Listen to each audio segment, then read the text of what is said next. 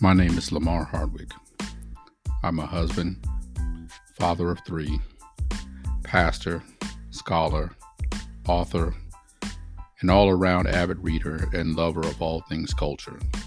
And in 2014, at the age of 36 years old, I was diagnosed autistic.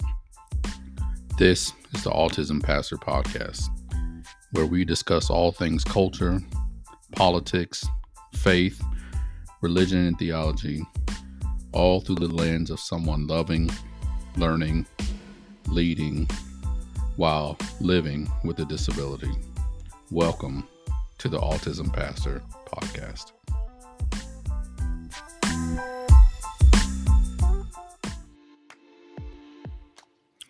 This is Lamar Hardwick, and you are listening to the Autism Pastor Podcast.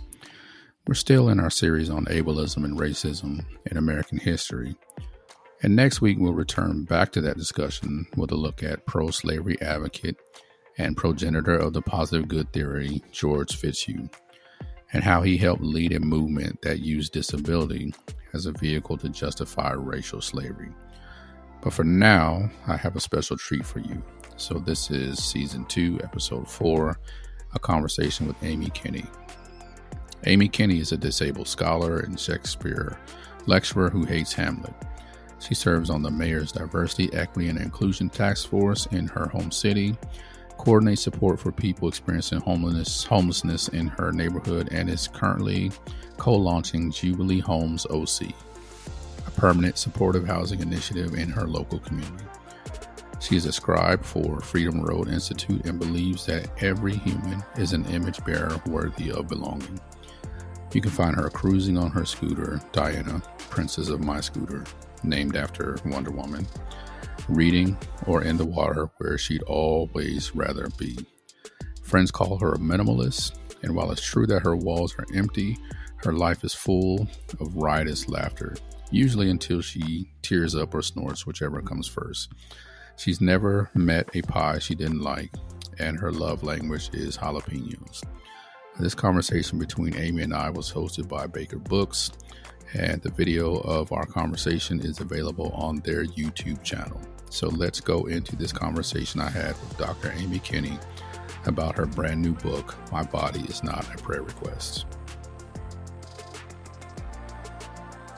Let me say,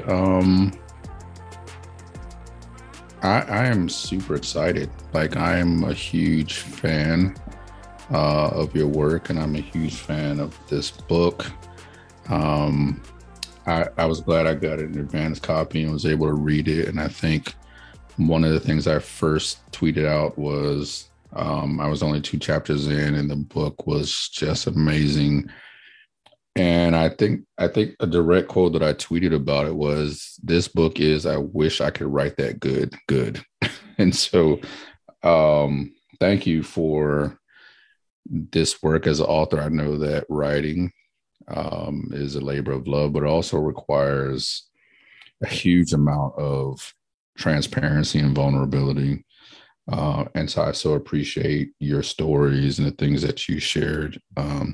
So I had one question that I wanted to ask you, and I know this has been something that has resonated with a lot of people other than me, and that is the title, My Body Is Not a Prayer Request. I love the title. It speaks very prophetically to me. And as an author, I know that we kind of go around in circles thinking about what are we going to call the book.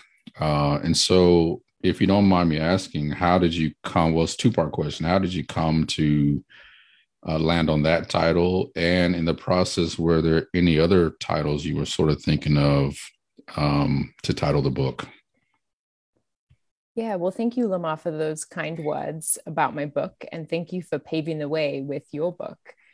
The title, My Body Is Not a Prayer Request, credit goes to the Brazos team for coming up with that alongside a sample chapter that I had given them, in which I said that my body is not your metaphor, that my lame leg doesn't give you permission to use me for anything you find cheesy or undesirable. And so from there, My Body Is Not a Prayer Request was launched. Initially, I had thought about calling it Holy Cryptures as a play on scriptures and crypt theology. And I think that just was kind of more confusing to anyone than it was helpful. So the title that we went with, I think, is also a really loving clapback to how many people do approach me without even really thinking about it, wanting to pray me away, wanting to change my disability because they have a sense of that being included in some sort of curing narrative. Mm. Yeah, I wonder if it's appropriate to say, and I think you share some stories in the book. For those who haven't read it, definitely get it. But would it be okay? Would it be appropriate for me to ask you to share a little bit more about that, as far as your experience, but also in general, the experience that most disabled people have with people? I think you said in the book that people assuming that our bodies are public property. Yeah. Yeah. Can you say more about that? Yeah, I think that our bodies become public property in this sense of people thinking that they have the right to touch me without my consent. People, if I'm using a manual wheelchair, will push me from one side of the room to the other. They will lean on my mobility scooter or take my cane out of its holster and twirl it around and play with it, or joke, look, I should get a top hat, as though these are toys or accessories that aren't aiding in my very mobility. They will lay hands on me to pray for me without asking permission. And often when they do ask permission, they won't listen when I say, no, thanks. I already know Jesus, the disabled Christ. I'm not ashamed of being disabled.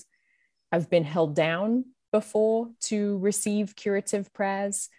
People have tried to do exorcisms before on me. Oh.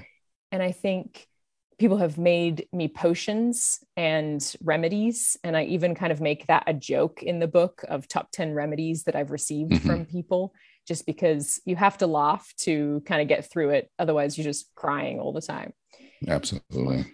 And I think that's a window into my everyday experience and the everyday experience of many of us who are disabled that most non-disabled people don't really ever have to think about.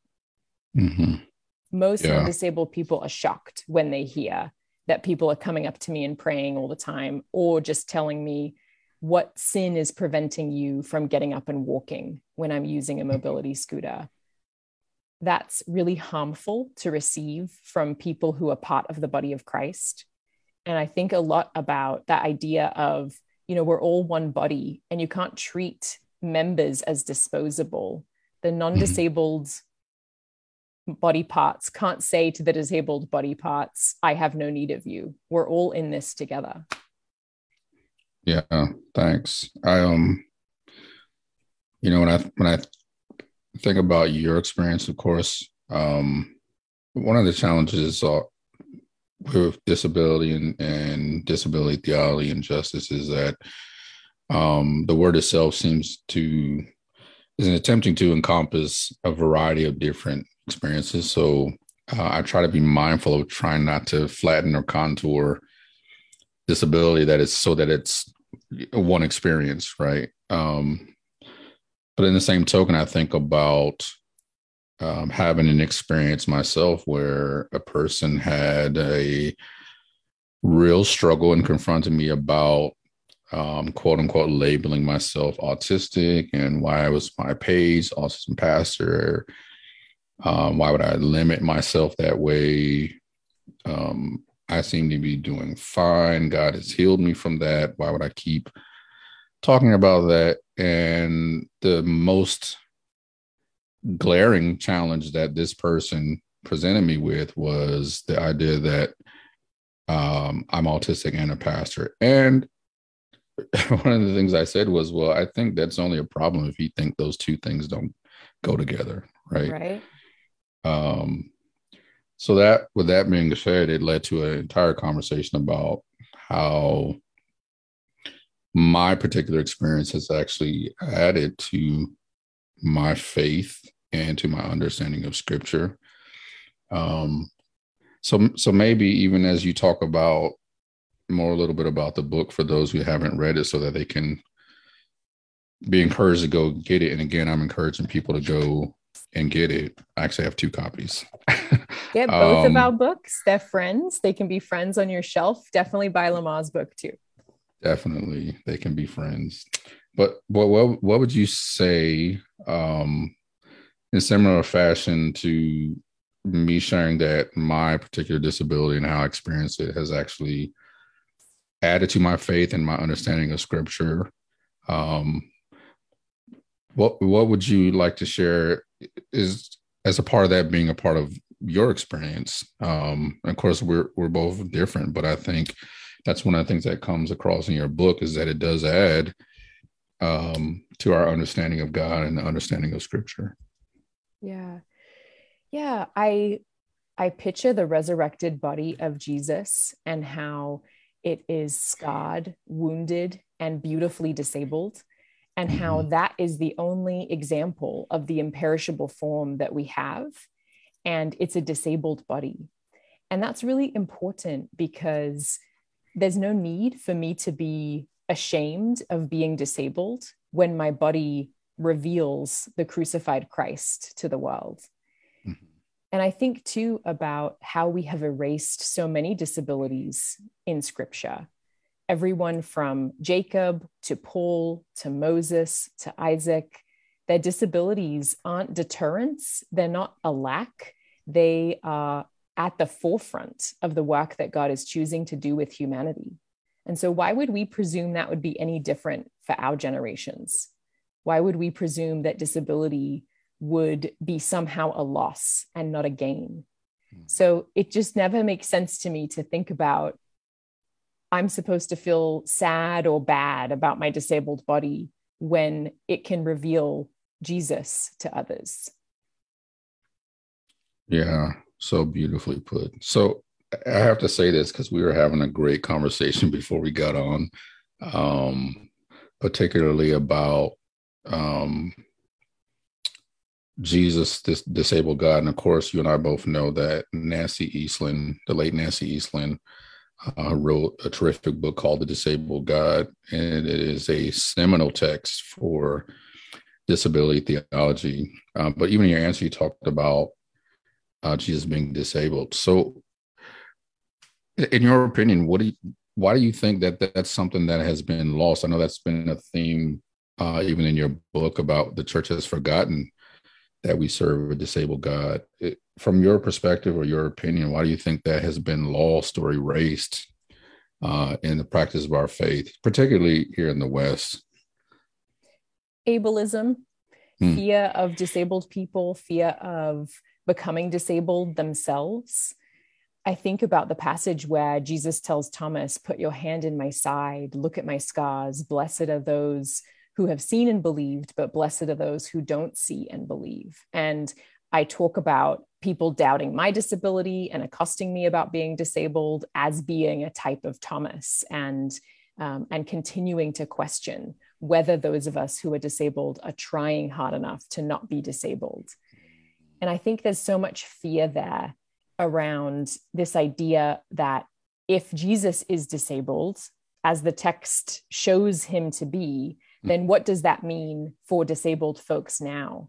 And I think there's an invitation there as well to really have a meeting with ourselves and recognize that some of the disparaging ideas that we have about disability are really from ableism. We can't blame those on the Bible.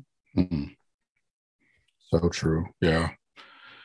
Yeah. And we're, like I said, we're having a fascinating discussion even before we got on. And that's what I so appreciated about your work, is about bringing that back to a central point of discussion for the church. And I even mentioned to you that one of the things that I think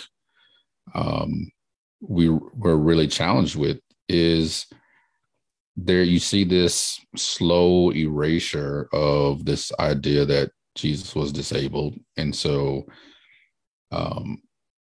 reading the text literally, like most people lay a claim to their relationship with the Bible as one that we read it literally. And yet that seems to be a place where when we get to that part, we tend to want to, back out of reading it literally and say that, well, they were just wounds or they were just scars. But as you stated, Jesus invited Thomas to put his hand inside of the wound that was still there.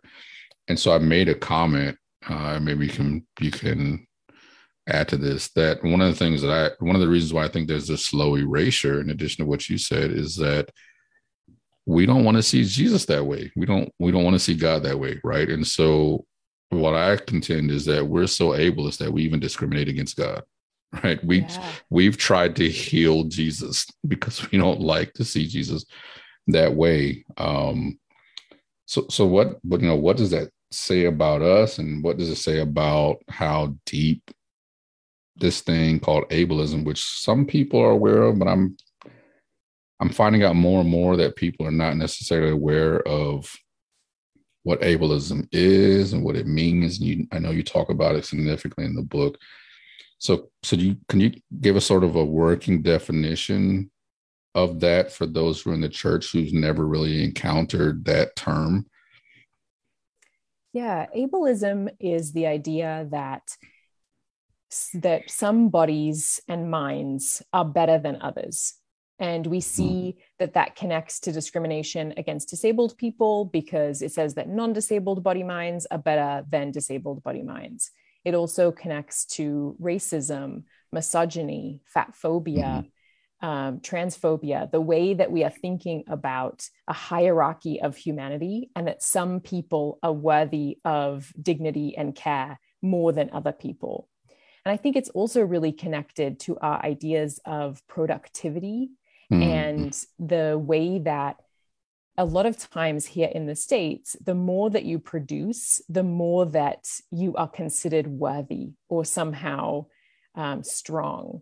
And I think that's very much connected to these ideas of disabled people not being worthy or not being somehow capable or competent, because it says that we can't produce anything that the capitalist market deems worthy. And we can't keep up with that. So therefore, we are not fully human, or we are not worth what other humans are worth.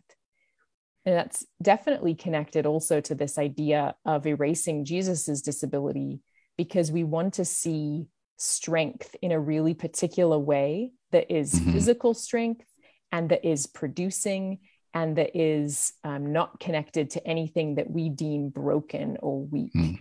We say when we partake of the Lord's table, this is my body broken for you. But bodies that we deem broken, disabled body minds, we can't connect that to a practice that many of us do weekly or monthly together. Yeah, that is so significant. I'm glad you brought in communion or the Eucharist, right? Because this is a tradition that Jesus asked us to carry on, right? And he attached a new meaning to the Passover meal, and he does say, like, this is my body that was broken for you.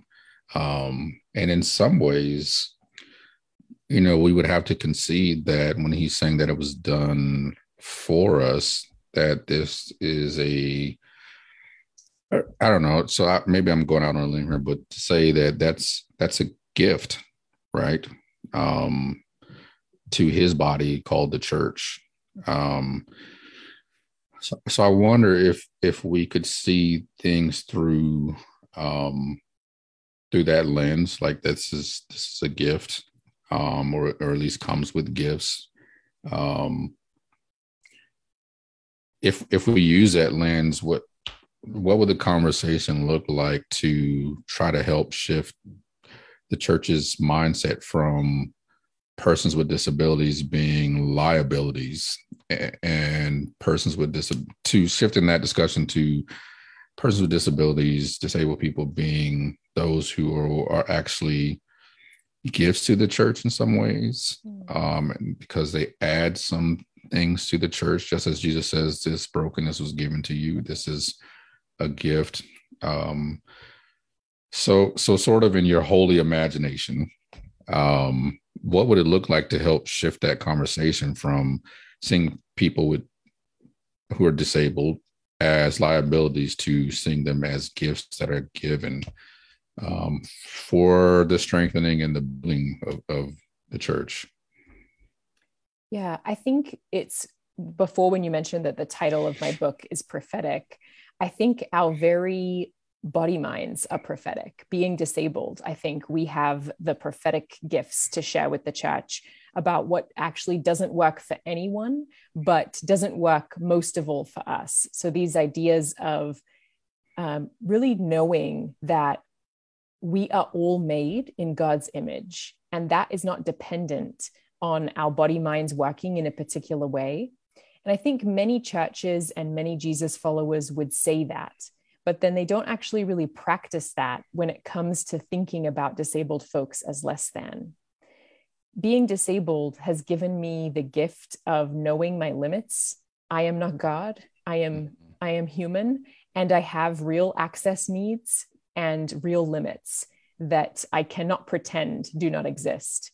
And I think a lot of people who are non-disabled can kind of fool themselves and others for a little bit longer into thinking that they are independent and that they are self-made, that they are self-reliant, and that they don't need God and community. So I think one of the gifts that disability gives us is helping us understand that we are all beautifully interdependent on one another, on God, on the community of creation that surrounds us. And it gives us some images and some ideas of how that isn't a liability or something to be ashamed of. That's actually a gift that we get to give one another regularly when we're in community with one another and when we bear one another's burdens. Mm-hmm. Yeah, that's beautiful. It makes me think so much of the fact that I think a large part of the challenge is what you said, is that we have placed rugged independence at the center of what it means to be quote unquote human. And we have created a narrative around humanity's goal being climbing to some sort of ascension to rugged independence. And therefore that makes us not only more worthy, but it makes us more godly in some ways, right? Yeah. At least that's what we've told ourselves, which then automatically positions disabled people at an extreme disadvantage, because then we're sort of always looked at as those who are dependent, when in fact, I don't know that any of the creation narrative suggests that humanity was ever designed to be independent. And what I tell people is that even just reading the creation narrative, right, there you can read into it all sort of accommodations that God has to make for humanity. As a matter of fact, I've shared this before.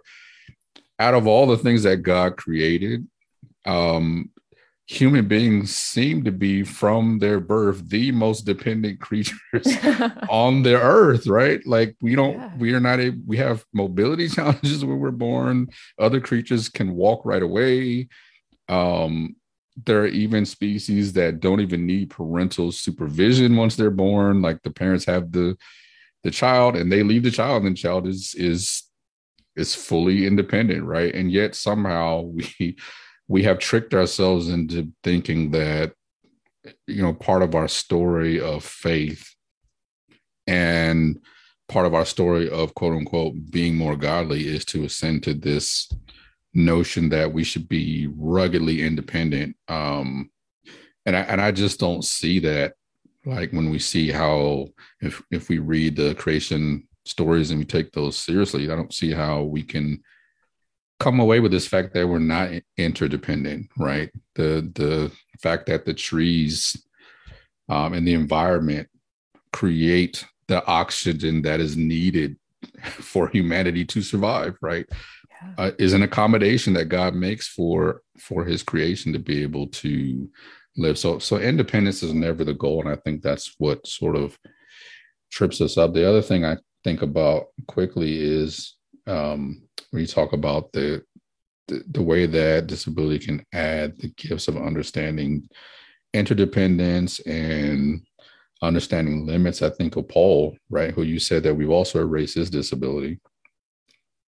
In his talking about his thorn, there's various debates. We know that Paul had visual impairment because in Galatians, he says that there are people who are so kind to him that they would have given him their eyes if they could. So if nothing else, we know that. But I think he had several other disabilities along with that. But he says in one of our favorite verses, right, he says, to keep me from becoming conceited, I was given this thorn. And what I like to tell people is it's interesting that Paul never says that the thorn stopped him from becoming the best version of himself.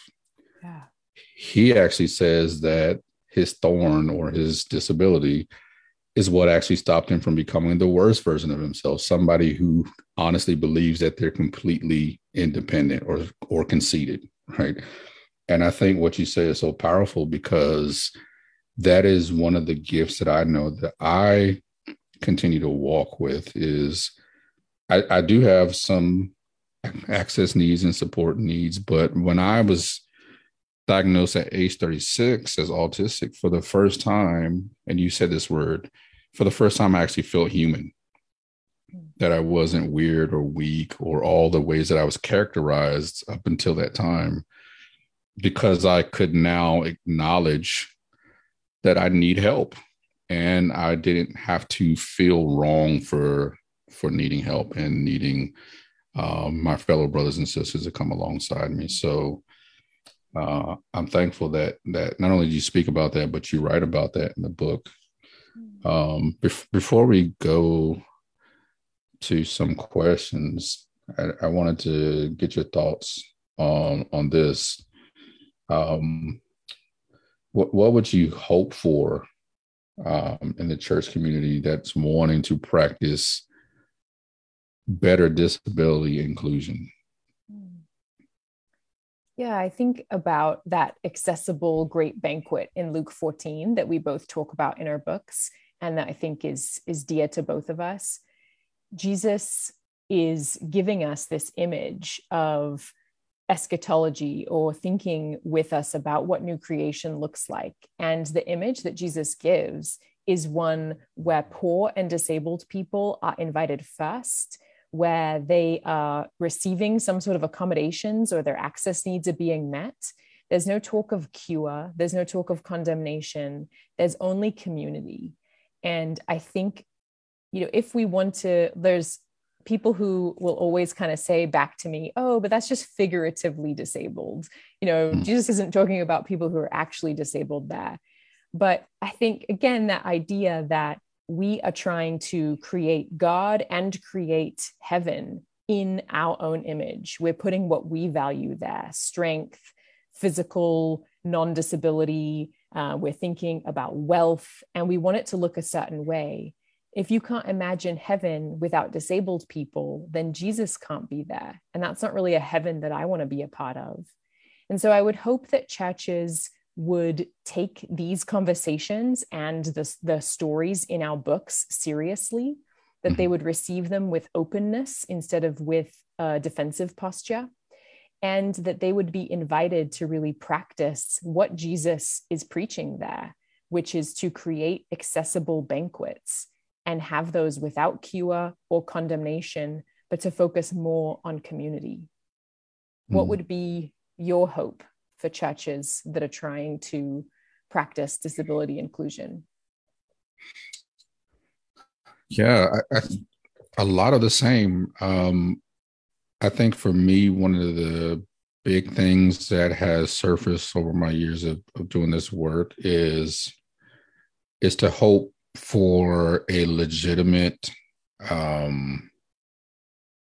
valued space at leadership tables within the church.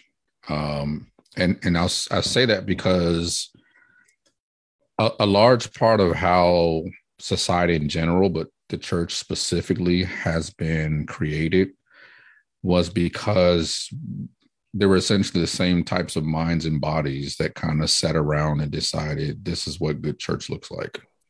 And as a result of not having disabled people at the table, and as a result of not having them there to be real leaders, and not in a tokenized way, but having a valid perspective, and not just there to teach about disability, right? I think that's another thing that we have to overcome, right? We contain certainly multitudes.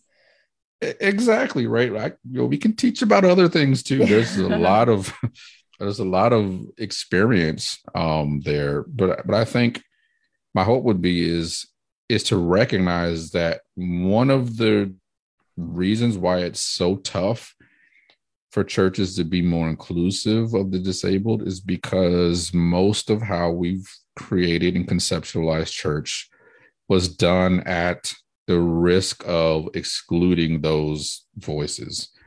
And so anytime you create anything where there are voices that have not been consulted, that particular community of voices that you've excluded will have to deal with the repercussions of that. And that is they don't have access. And so I think for me, one of the biggest hopes would be first to understand that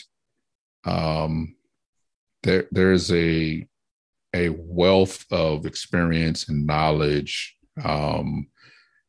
that disabled people bring to the church that is not being maximized. And I tell pastors that, your church at best is only half as good as it could be until you put some disabled people in real positions of leadership, not tokenized positions, and allow them to speak prophetically into the areas where the church can do better, and they'll help you to be able to become more inclusive. So for me, I think that's at the top of my list, because until that happens, we're going to continue to hope, right? But we need them to hear as well the voices and the experiences of persons with disabilities, and say, look, we have a lot to bring to the table, and we can help to change things, but it can't just be acts of charity, right? It has to be an ethos of equality. Yeah. And I think that will turn the tide just a little bit. So that's my hopes for churches who want to really practice this thing and not just dream about it, but actually to do something about it. Yeah. Following our lead, reading our books, asking us to come and speak, having disabled pastors, elders, deacons, and making sure that their voices are heard and actually followed instead of, like you're saying, tokenized. I often get from students, I didn't know that teachers could be disabled, or you're my first disabled professor. And while that's well intended, really what that's saying is that disabled people are not seen as leaders and teachers and people worth following. And what if we could not be everyone's first disabled teacher, but instead create space for many disabled people of a variety of different disabilities to be leading? Mm-hmm. Yeah, I agree. And I think that's also part of the church's obligation and responsibility. As we were talking a little bit before we came on live, and we talked about some of the history, particularly in the West, where the church, that early Puritan theology that actually heavily influenced how society itself was structured. And you see the ableism, not just in the church, but in society, with the understanding that the church and early Puritan theology is really a huge influence on the reason why even disabled people in society are not treated well. And so I think it's also helping us to understand that part of our obligation and our responsibility is is to have the undertaking of undoing some of the harmful things that not only we've taught in the church, but because for the first several hundred years of nation forming, it followed what the church was teaching at the time. And I think we're still living with the residue of that. So we have an obligation not to just straighten out the church, so to speak, but to use the influence that we have to undo some of the harmful ways that some of the harmful narratives that we told about persons with disabilities that society has caught on that actually came from the church. Absolutely. Yeah. So should we take some questions maybe? Yeah, that would be great. So there are a couple in the Q&A, but I did catch one in the actual chat that I thought was interesting. And it says, do we know that Jesus isn't completely healed once he ascended? I think that's a question for you to talk about what you say about the lion and the lamb in your book, because I think that's one of the passages that I really resonated with and stuck with me long after I read it. Yeah, so I would say a couple things about that. If we do take now, we know Revelation is hugely allegorical and there's lots of symbolism and imagery, but we still can't escape the writings that talk about Jesus as being the lamb that was mortally wounded. I'm paraphrasing, the lamb that was mortally wounded yet still standing. And so that's actually a play on words that alludes to the fact that the same body in which Jesus chose to retain is still present in the afterlife, at least in Revelation, and he's standing before the throne. And John the Revelator says that this body that was mortally wounded, that has absorbed wounds that actually were fatal, that body still exists in the same form. And yet the beautiful image is that yet Jesus is still found worthy to open the scrolls, right? So there's this sense of value and worthiness that is tied to the fact that he chooses to retain that body. So the other thing I would say about that, and then you can add if you choose to or not, but it's interesting that Jesus, who is God, has a supernatural ability to reverse death. Like, that's wild. And he reverses death, but he retains disability, which is a choice that Jesus consciously makes. And not only does he have the supernatural ability to reverse death, he chooses to retain disability, and he chooses to, post-resurrection, make those disabling marks how he will be identified for eternity, which I think, because Christianity is largely built on the idea of the incarnation, right? God assumes a body. We have to pay particular attention to what God decides to do with the body that God inhabits in Jesus.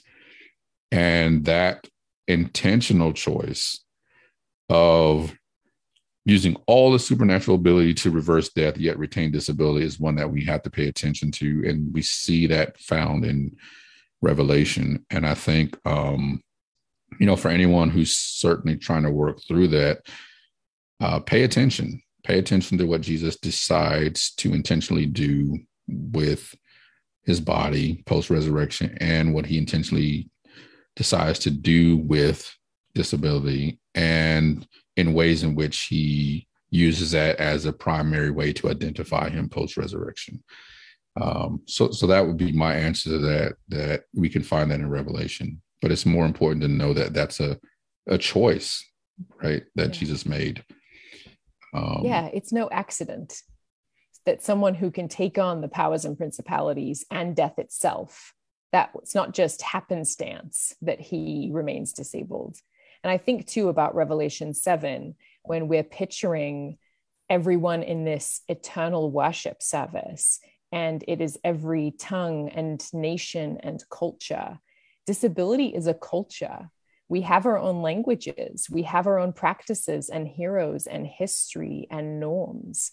So even just inviting people to think about, I picture disabled folks in that Revelation 7 image of what the eternal worship looks like, because we are our own culture.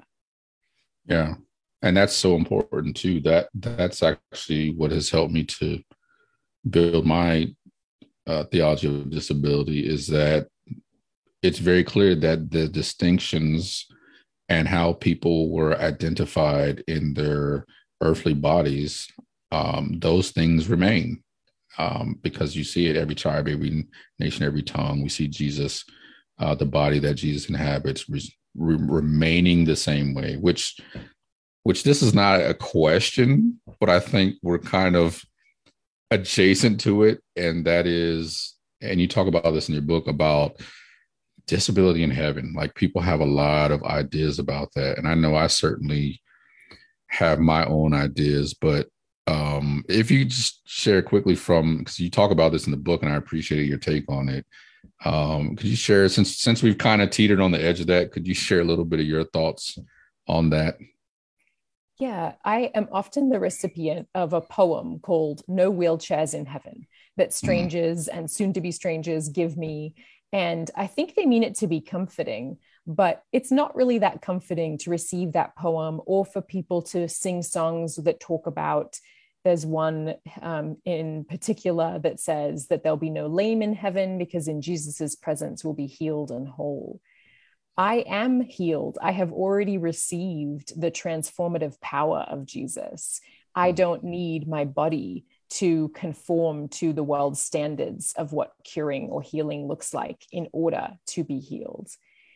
So I land in a place of, why does it matter so much to you? Like, why is it, I'm not here to argue we'll definitely all be disabled in heaven. As we've said, disability is not a monolith. It's a broad constellation of body, minds, and experiences. But I do really want to push back with the question of, why does it so important that we are not, unless what we are worshiping is this idol of the non-disabled body? Yeah.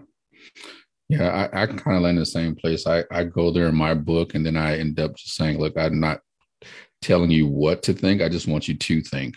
And for me, it's because, I think we will all agree that heaven is what Christians would believe as the ideal sacred space. Even people who are not Christians, heaven is synonymous with ideal space. People will say something feels like heaven, or it looks like heaven. And the question I have is similar to yours, is, if in our imaginations of the ideal sacred space, that space is void of disabled bodies, then it has profound implications on how we try to replicate sacred space here, i.e. our churches. And so if I close my eyes and I envision heaven and I don't envision disabled bodies at all, it's no wonder why we have a hard time inviting disabled bodies into what we call sacred space here, because in our ideal situation, it doesn't include disabled bodies. And that's so much of what I think is part of the church's struggle.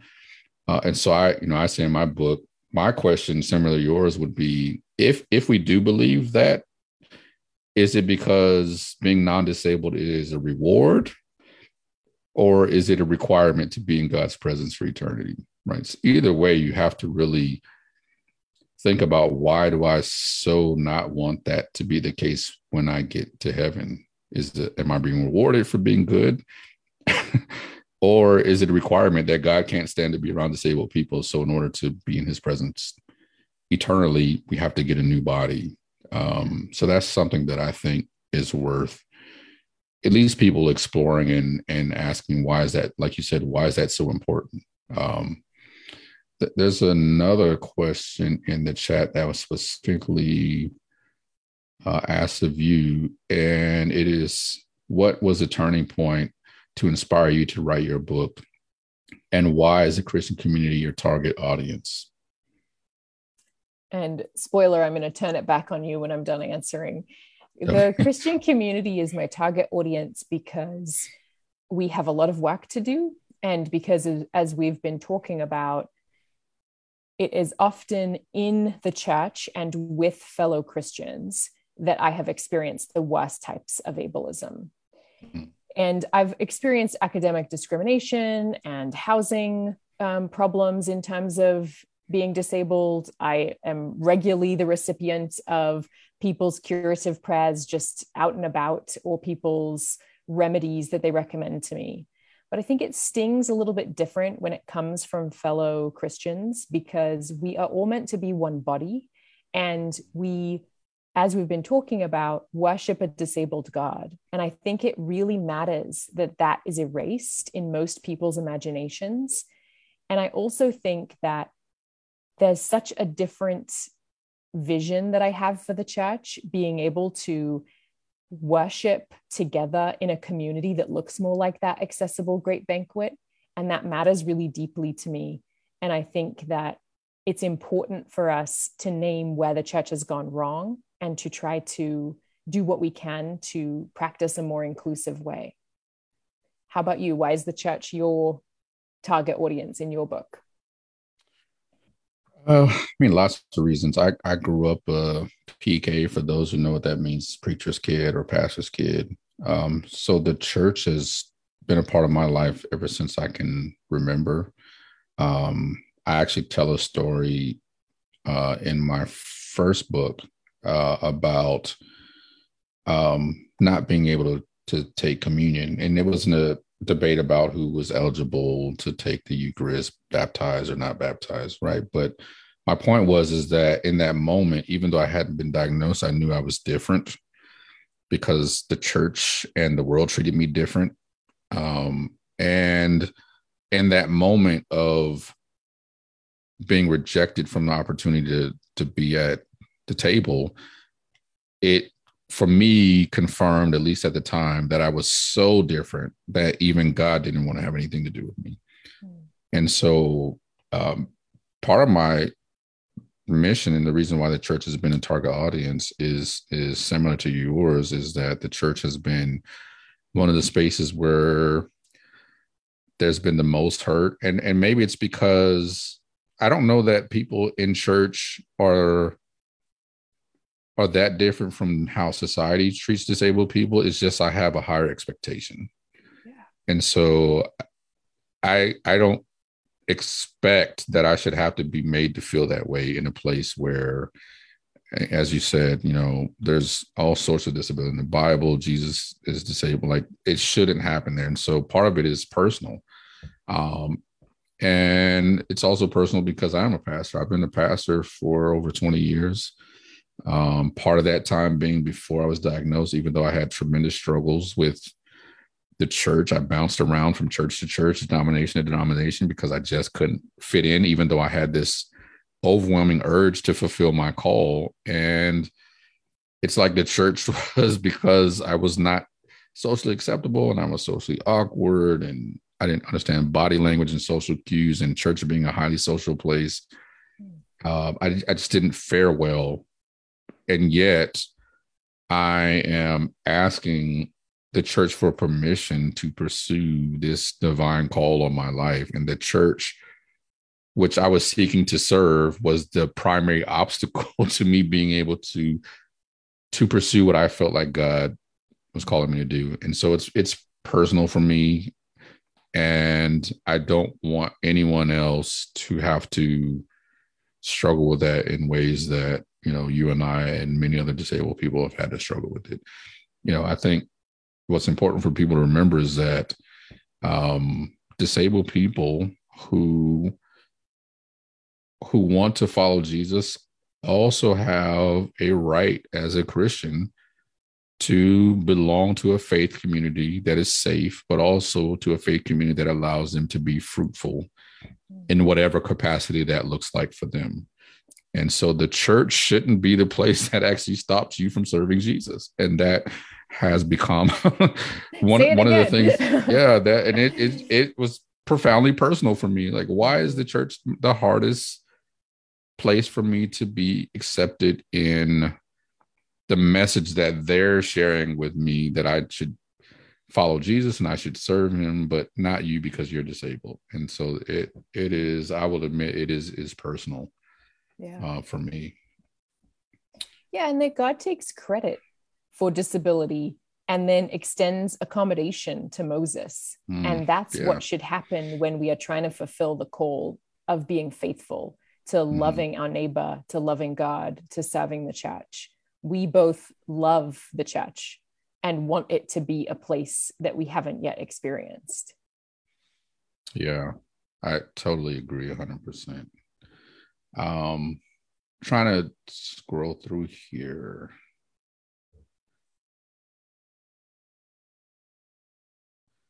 How about this one? How do you deal with church leadership and influential members who gatekeep the finances and the culture necessary to shift from anti-ableist theologies? That is a really good question. I'll let you take a shot at it if you want to. I have some ideas. I think that one individual can make a lot of change in a church community, that it's not always up to church leadership or influential members, although I hope that they would be on board, yes. I think even doing something as small as starting a book group to read disability theology, work through revising your own language and practices in your small group or Bible study or in your sphere of influence. That can have a tremendous impact on disabled people feeling more welcomed when words are used that aren't ableist slurs. Practicing what you're asking church leadership and influential people to do. So if you are asking for things to be made more accessible, are there ways that you can set up a sensory room, bring in a portable ramp, create handouts for those who are blind or with visual impairments? I think sometimes we rely on this hierarchy and it coming top down, and we can actually be the change all within our community. Even small changes make a huge difference. What would you say to that? I would agree. That was one of the things that I began to notice and speaking at various disability ministry conferences over the years. It's actually sort of the impetus for writing this book that I just wrote, is because I would see, I should back up. It's the reason why I wrote the book the way I did, is because I would see great people who, like many of the people asking questions, had a heart and a passion, but I very rarely saw like lead pastors, senior leadership, people who were making decisions. And so one of the reasons why I wrote the book the way I did is because I wanted it to be grassroots. A lot of times we want to speak, as you said, from the top down. And I thought, there are a lot of people who are coming here. If I could just give them a resource that's accessible, it's not too lofty, it's not, it has enough scholarship in it that it will interest a pastor. But a lot of people who are reading my book are people who are not making the decisions in their church, but they're reading it and they're able to talk about it in a way that piques the leadership's interest. So I would agree that sometimes it takes a grassroots effort, and to start with doing the things that are within your control to be able to do, like you said, book clubs, starting small groups that address the real needs of disabled people. And so if one of the primary ways that your church tries to disciple people and to help them get rooted in the life of the church, then take those opportunities to actually figure out how you can actually serve some of the real needs, not just throwing scriptures at them and praying for their healing and those types of things that we talked about, but what are some of the real accessibility needs that they have, and how can even your small group within the church help meet those needs, and start from there. And what I found is that if enough people are beginning to move in a certain direction, it will require the attention of the leaders. So, and then the other thing that I actually encourage disabled people and their families to do is let's not let the church off the hook anymore. A large part of why the church has not been as accommodating as it should be is because, and I understand, is it has been so ableist and so inaccessible that disabled people just stay away from the church altogether. But I contend that as a Christian, the church is your birthright as well. And so show up and to a faith community that is healthy and open enough and perceptive enough. So I don't advocate for you going to spaces that are not safe for you emotionally, spiritually, mentally. But I do think that we should not let the church off the hook. And one thing that we've seen through this global pandemic, and I've preached about it in my own church, we've kind of sort of answered questions about it when certain clergy were calling for removing online as an option. And here's what we learned. When accessibility became an issue for able-bodied people, the church got very creative, and the church found money that it said it didn't have. And it did a lot of creative things to make sure that people who were not able to access their buildings and their programming during the pandemic, which is not over, by the way, they found a way to make it accessible. And what I challenge the church is to say that the disability community is watching, and what we have shown them is that it could have been done all along. And so the reason why I'm saying let's not let the church off the hook is the church has been exposed. The church can do whatever's necessary to be done. But I think sometimes the decades of us staying away for our own good sometimes has allowed the church to sort of rest on its own laurels and say, well, they're not here, so we don't have to. So I would encourage people to show up and make it an issue that has to be addressed. We can't let the church off the hook anymore. Yeah. What we spend our money on reveals our priorities. And absolutely, Jesus has a lot to say about our money. A lot. And I thank you for saying that. We can't get to all the questions. And so, we'll try to, if it's possible, to maybe address some of those that are on Facebook at a later time. But I'll sort of end with this because you talked about money. One of the things that I've challenged, and not just churches, but my church and everywhere that I've served, is, Jesus does have a lot to say about that. And one of the things that I think we forget that Jesus said is that he says, wherever your treasure is, your heart will be also, right? And so I say it in this way, that heart follows treasure. And in saying that, as I challenge churches to say, you can actually dictate where your heart goes.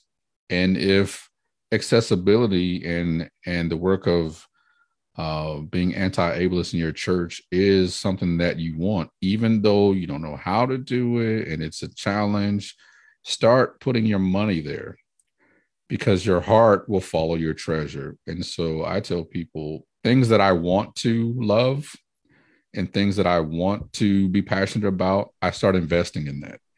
And slowly and surely, my heart follows where I've invested my time and my money, and I become passionate about it, and I become more loving, and I become more inclusive. And so I think if the church is waiting to get a feeling, it might not come. But if you can make a decision and a commitment and start by putting resources behind it in the same way that we have seen it being done during the pandemic, then eventually, if what Jesus says is true, which I believe it is, your heart will follow that, and you will see the passion, and you will see, the things that are needed heart-wise for those changes to be made. But don't wait until you feel it in your heart. Start putting the money there so your heart will follow that. So that would be my advice to churches and leaders. Yeah, and we are worth the cost of inclusion. Absolutely. So, absolutely. Hey, thanks for joining us for this episode of the Autism Pastor podcast. Remember, this conversation between Amy and I was originally recorded and hosted by Baker House Books, and you can find the video of that conversation on their YouTube channel. You can find Amy on Twitter at Dr. Amy Kenny, and also you can find her on her website, amy-kenny.com. Remember, please go out and purchase her book, My Body Is Not a Prayer Request, Disability Justice, and the Church, which is an absolutely fabulous book. Again, as always, if you have enjoyed this episode of the Autism Pastor podcast, I want to encourage you to go to wherever you get your podcasts and leave a positive review and rate our podcast and share it with a friend. And let them know that you're enjoying these episodes. Next week, we'll be back as we pick up on our series of episodes about racism and ableism in American history. But until that time, enjoy your week, and we'll see you back next week on the Autism Pastor podcast.